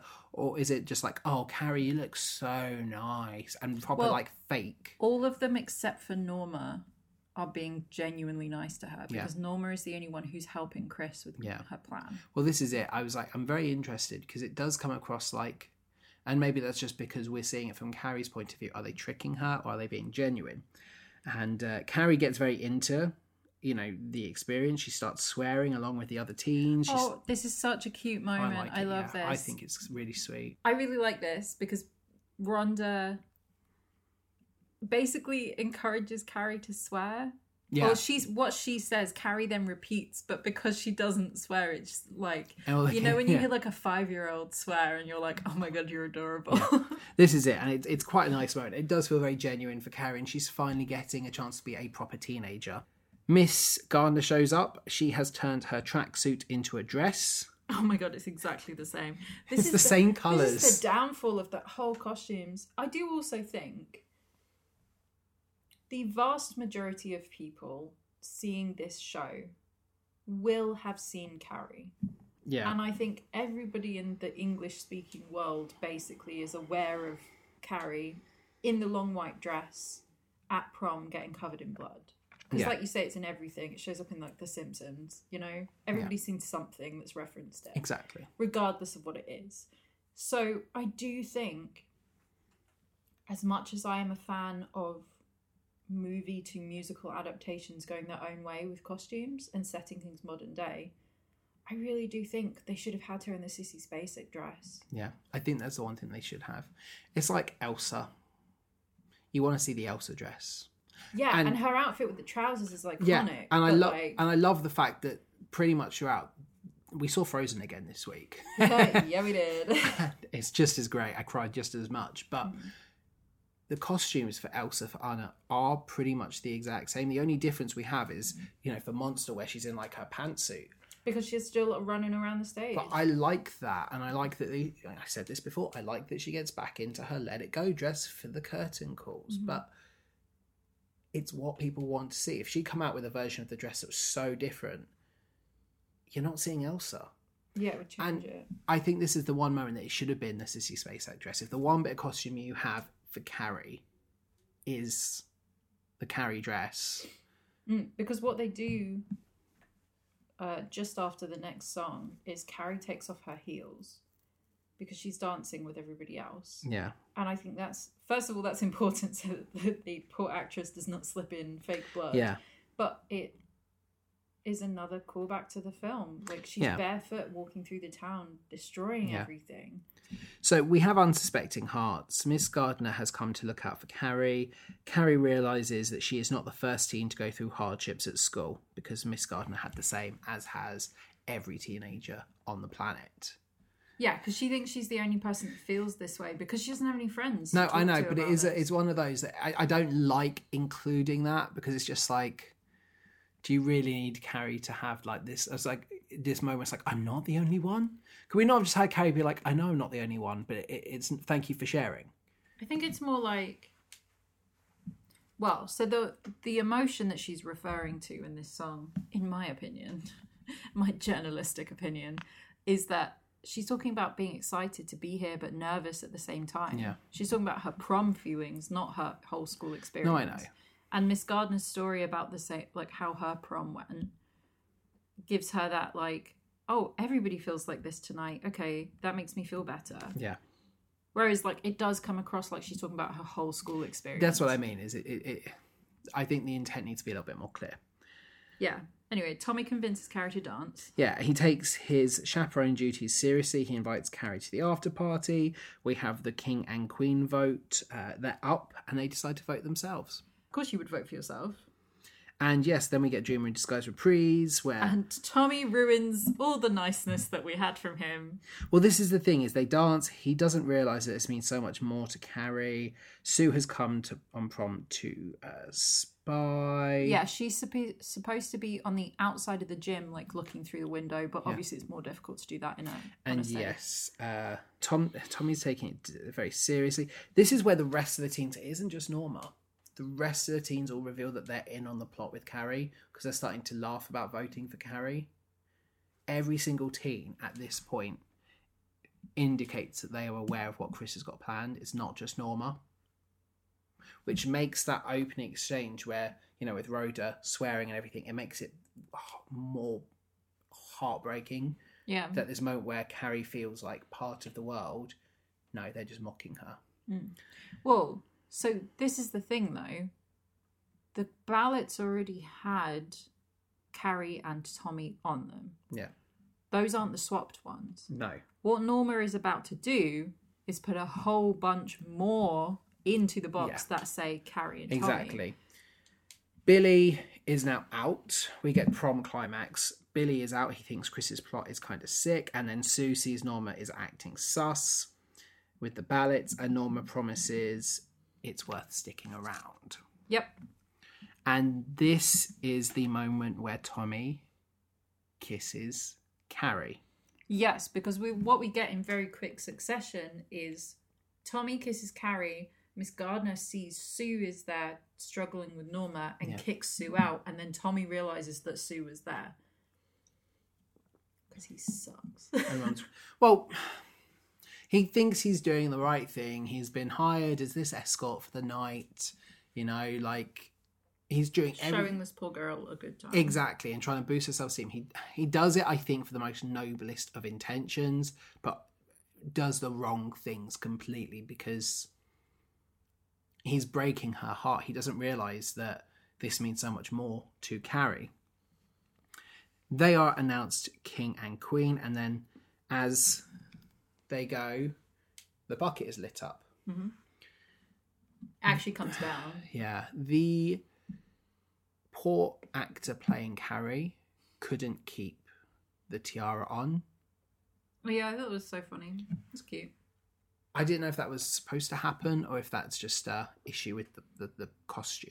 No, I think because Miss Gardner puts it on her. She puts it on her really quick because she has to put it on her and then run down to where Sue is. So she just sort of did it and then moved. Yeah. And Carrie had to re-put her crown on. But I like that. I thought it was quite endearing that, like, it's like Carrie isn't comfortable with this. Mm. And yeah, Miss Gardner's run down. Sue tries to warn Miss Gardner something's happening, but Miss Gardner isn't having any of it. Mm-hmm. And it's like her own hubris is not trusting Sue. Yeah. And she could have stopped this, but it's like no matter her good intentions to Carrie, she's being too overprotective to the point that she allows this to happen. Yeah. Because she could stop this. And it's a very, very human thing to do, is the fact that she's so stuck on this idea that Sue Mm-hmm. and Chris are the instigators. She doesn't trust Sue. Yeah. So this is where we go into the destruction. Right. It's my favourite part of this show. The blood. I will say here and now, I thought it was incredibly disappointing. Yeah. I thought it came across laughable.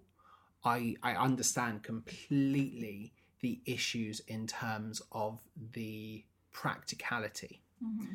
The red filter made it better, Yeah. but before the red filter, there's not enough blood. Mm-hmm. And I thought it was laughable, considering how iconic the image of Sissy Spacek is. The thing is, the issue that they fall into, we talked about beforehand, that no matter how many times they tried dropping the blood on the actress, the blood, it's not really blood, they would damage her microphone. Yeah. Well, which is its own problem. Yeah. But the way that they seem to have compensated for it is that most of the blood goes down her back, yes. which isn't as interesting to look at. What they should have had her do is turn around so that she is facing away from the audience, and then she can put her hand in front of her microphone and cover it until the blood has stopped falling on her, and then she can be covered in blood. Yeah. Or she can grab something while she's covering her microphone and put more blood onto her front. See, here's the funny thing. She doesn't actually need the microphone at this point. Yeah, no, she sings right here. Does she? Okay. Yeah, this is where she sings, "I will not cry, I'm okay." Fair enough, Oh my I God, missed oh my that. God, oh my God. So I go back to the Seattle Times review that says, actually, there's precious little here of the pig's blood that so famously get dumped on Carrie White. The paucity of Scarlet Ooze is one issue.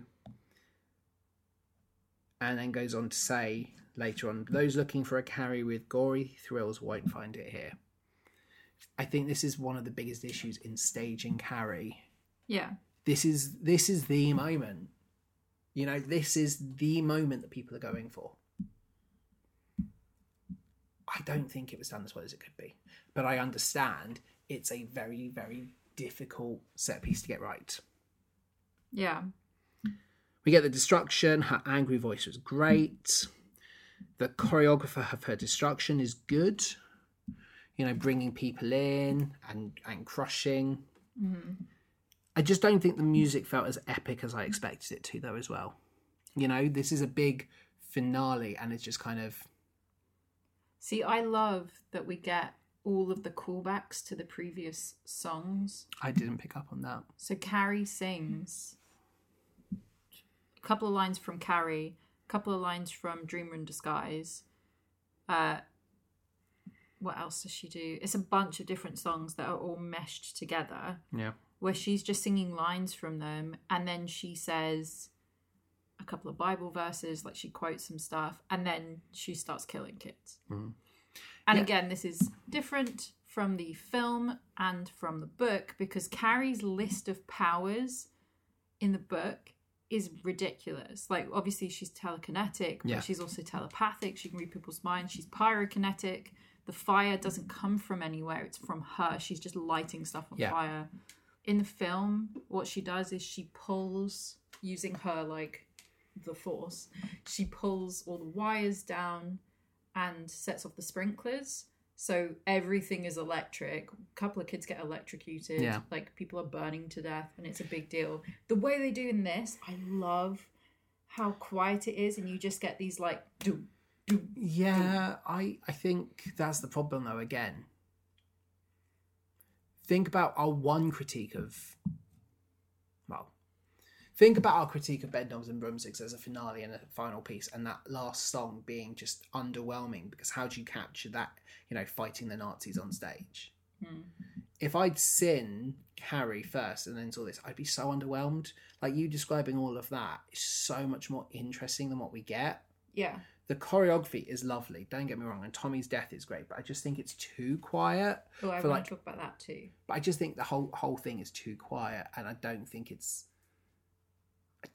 climatic enough. And again, the fact that so much in this review says anticlimactic, anticlimactic, anticlimactic, this bit does feel really, really anticlimactic. I don't think it gives you that big devastation that you want. And again, how do you stage this? How do you stage the ending to Bedknobs and Broomsticks?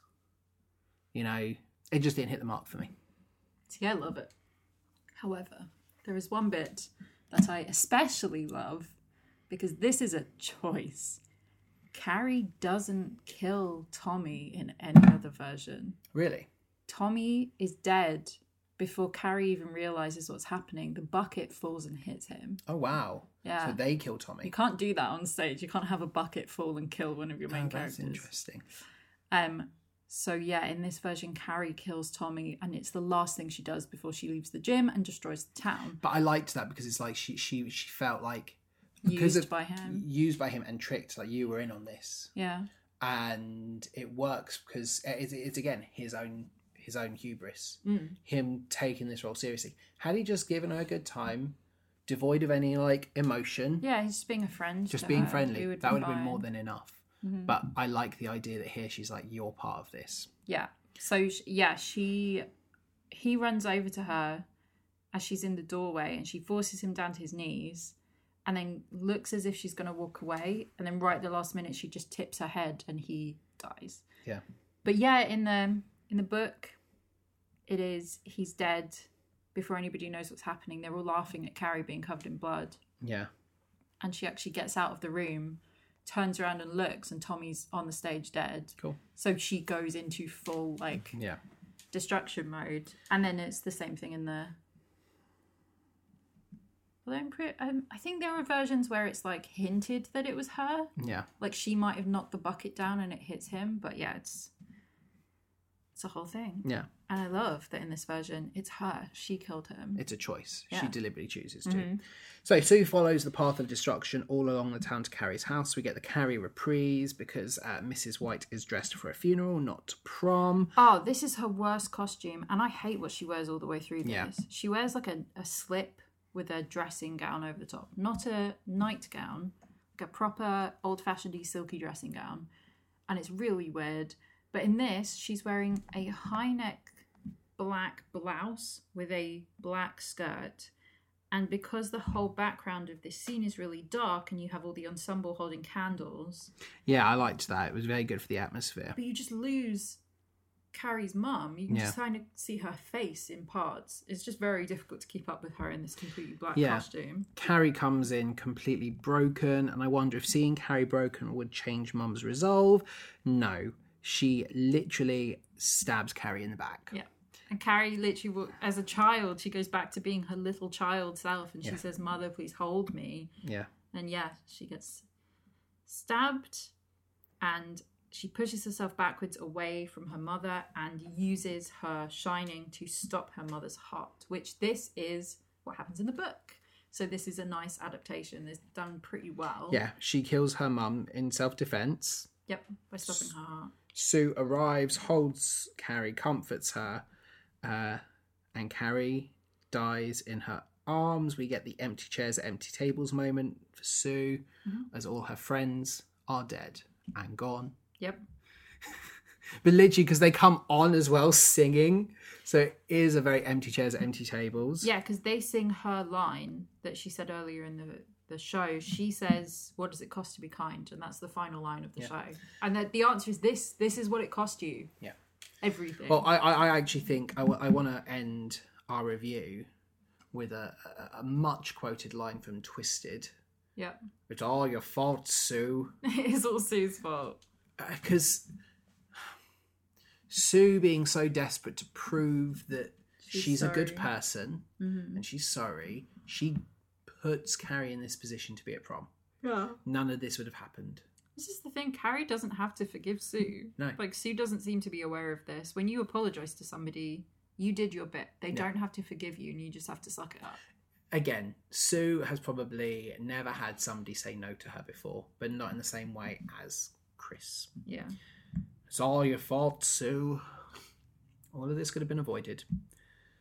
Yep. So, what is your best song in this version of Carrie?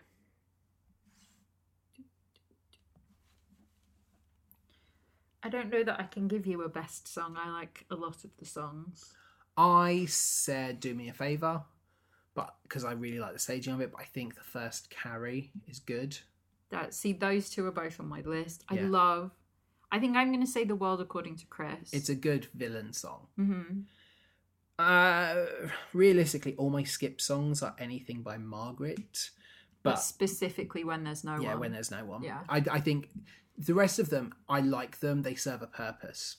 This one... Stay Here Instead, which is directly before this, it makes sense, has a purpose. This is just her complaining. But this one doesn't actually need to be in it. It doesn't actually add to the plot at all. No, so it's just here so people can get changed backstage. Yeah. Who's your MVP?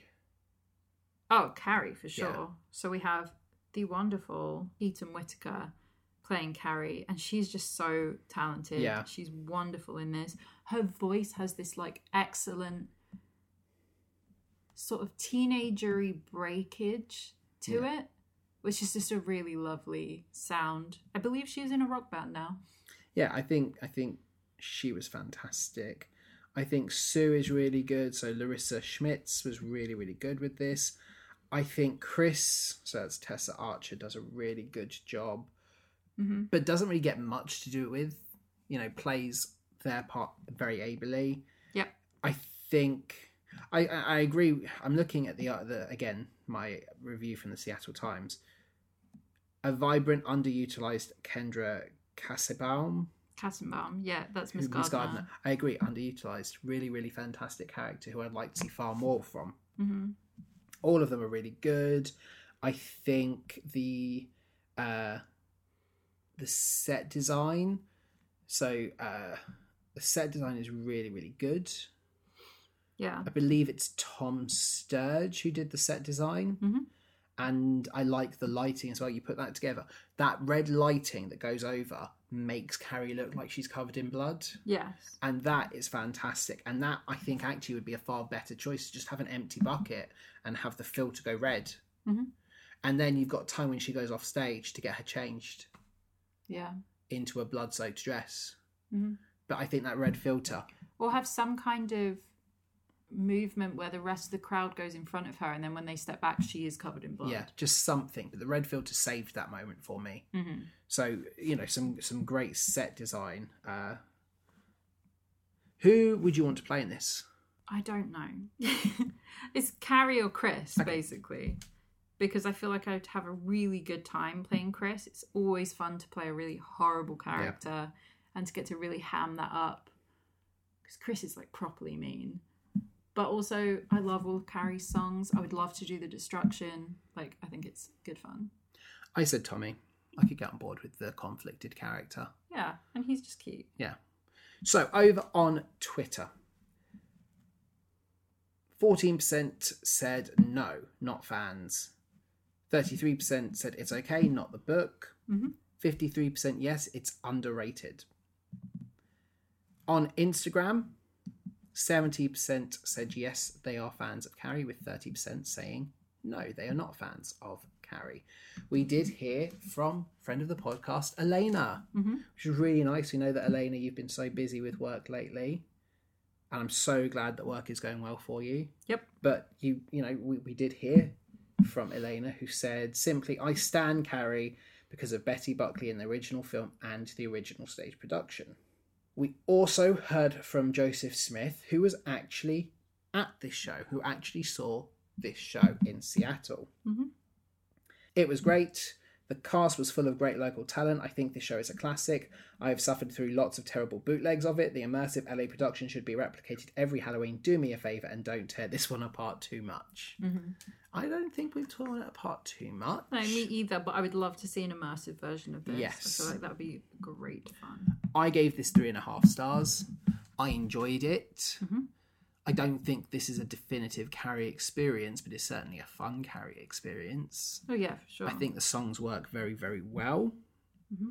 I think the biggest flaw I have is there are some moments that just are very difficult to stage. Yeah. And when it's the iconic moments people are going for, I think that's a problem.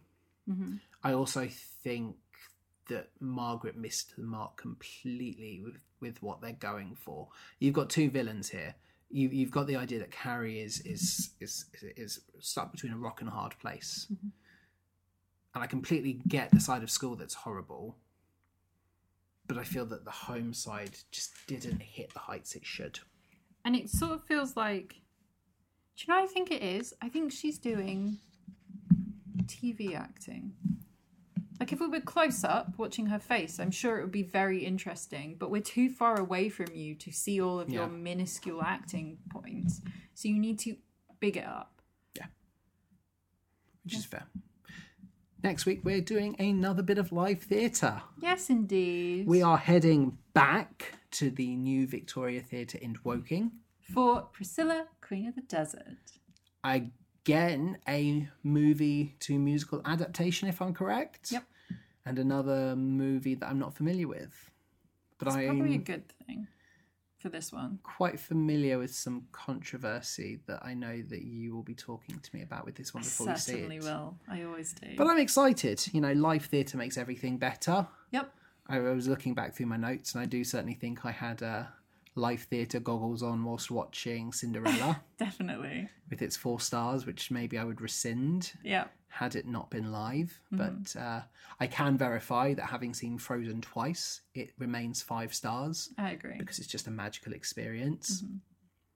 But I'm excited to talk about Priscilla, Queen of the Desert with you next week. Me too. So we've got some exciting stuff lined up this week. It is obviously Halloween week. Ooh. Spooky, spooky, spooky. So watch this space because this Friday, the October edition of It's Your Favourite Musical podcast will be going live. And we will be featuring friend of the podcast, Jared Good, who is also one of the creative team behind Midnight Musicals podcast. And Midnight Musicals can be followed on Prime and Apple podcasts on Halloween. And the official trailer and promo that day will be released, and the first episode will launch on the 8th of November. So check out that episode to learn a little bit more about Midnight Musicals this Friday. Perfect to start the Halloween weekend off. And you can make sure you are notified of all new episodes going live by subscribing to us on a multitude of good podcasting platforms. You can find us on Apple Podcasts, you can find us on Spotify, you can find us on Stitcher, you can find us on Google Podcasts, on the Amazon Music app, you can find us on Good Pods, where we charted this week, which is amazing. Nice. And you can find us on our OG hosts, Podbean. And if you like what we do, why not head over to Apple Podcasts, to Podchaser, or to Good Pods and leave us a review and tell us what you enjoyed about the show. Yes, indeed. You can find us on Twitter, Instagram, TikTok at It's a Musical Pod. Get involved in the conversation. Tell us your thoughts on Priscilla, Queen of the Desert, if you have them. And we will be back next week. Same bat place, same bat channel for more musical madness. Yes, indeed. And have a fantastic, spooky musical Monday.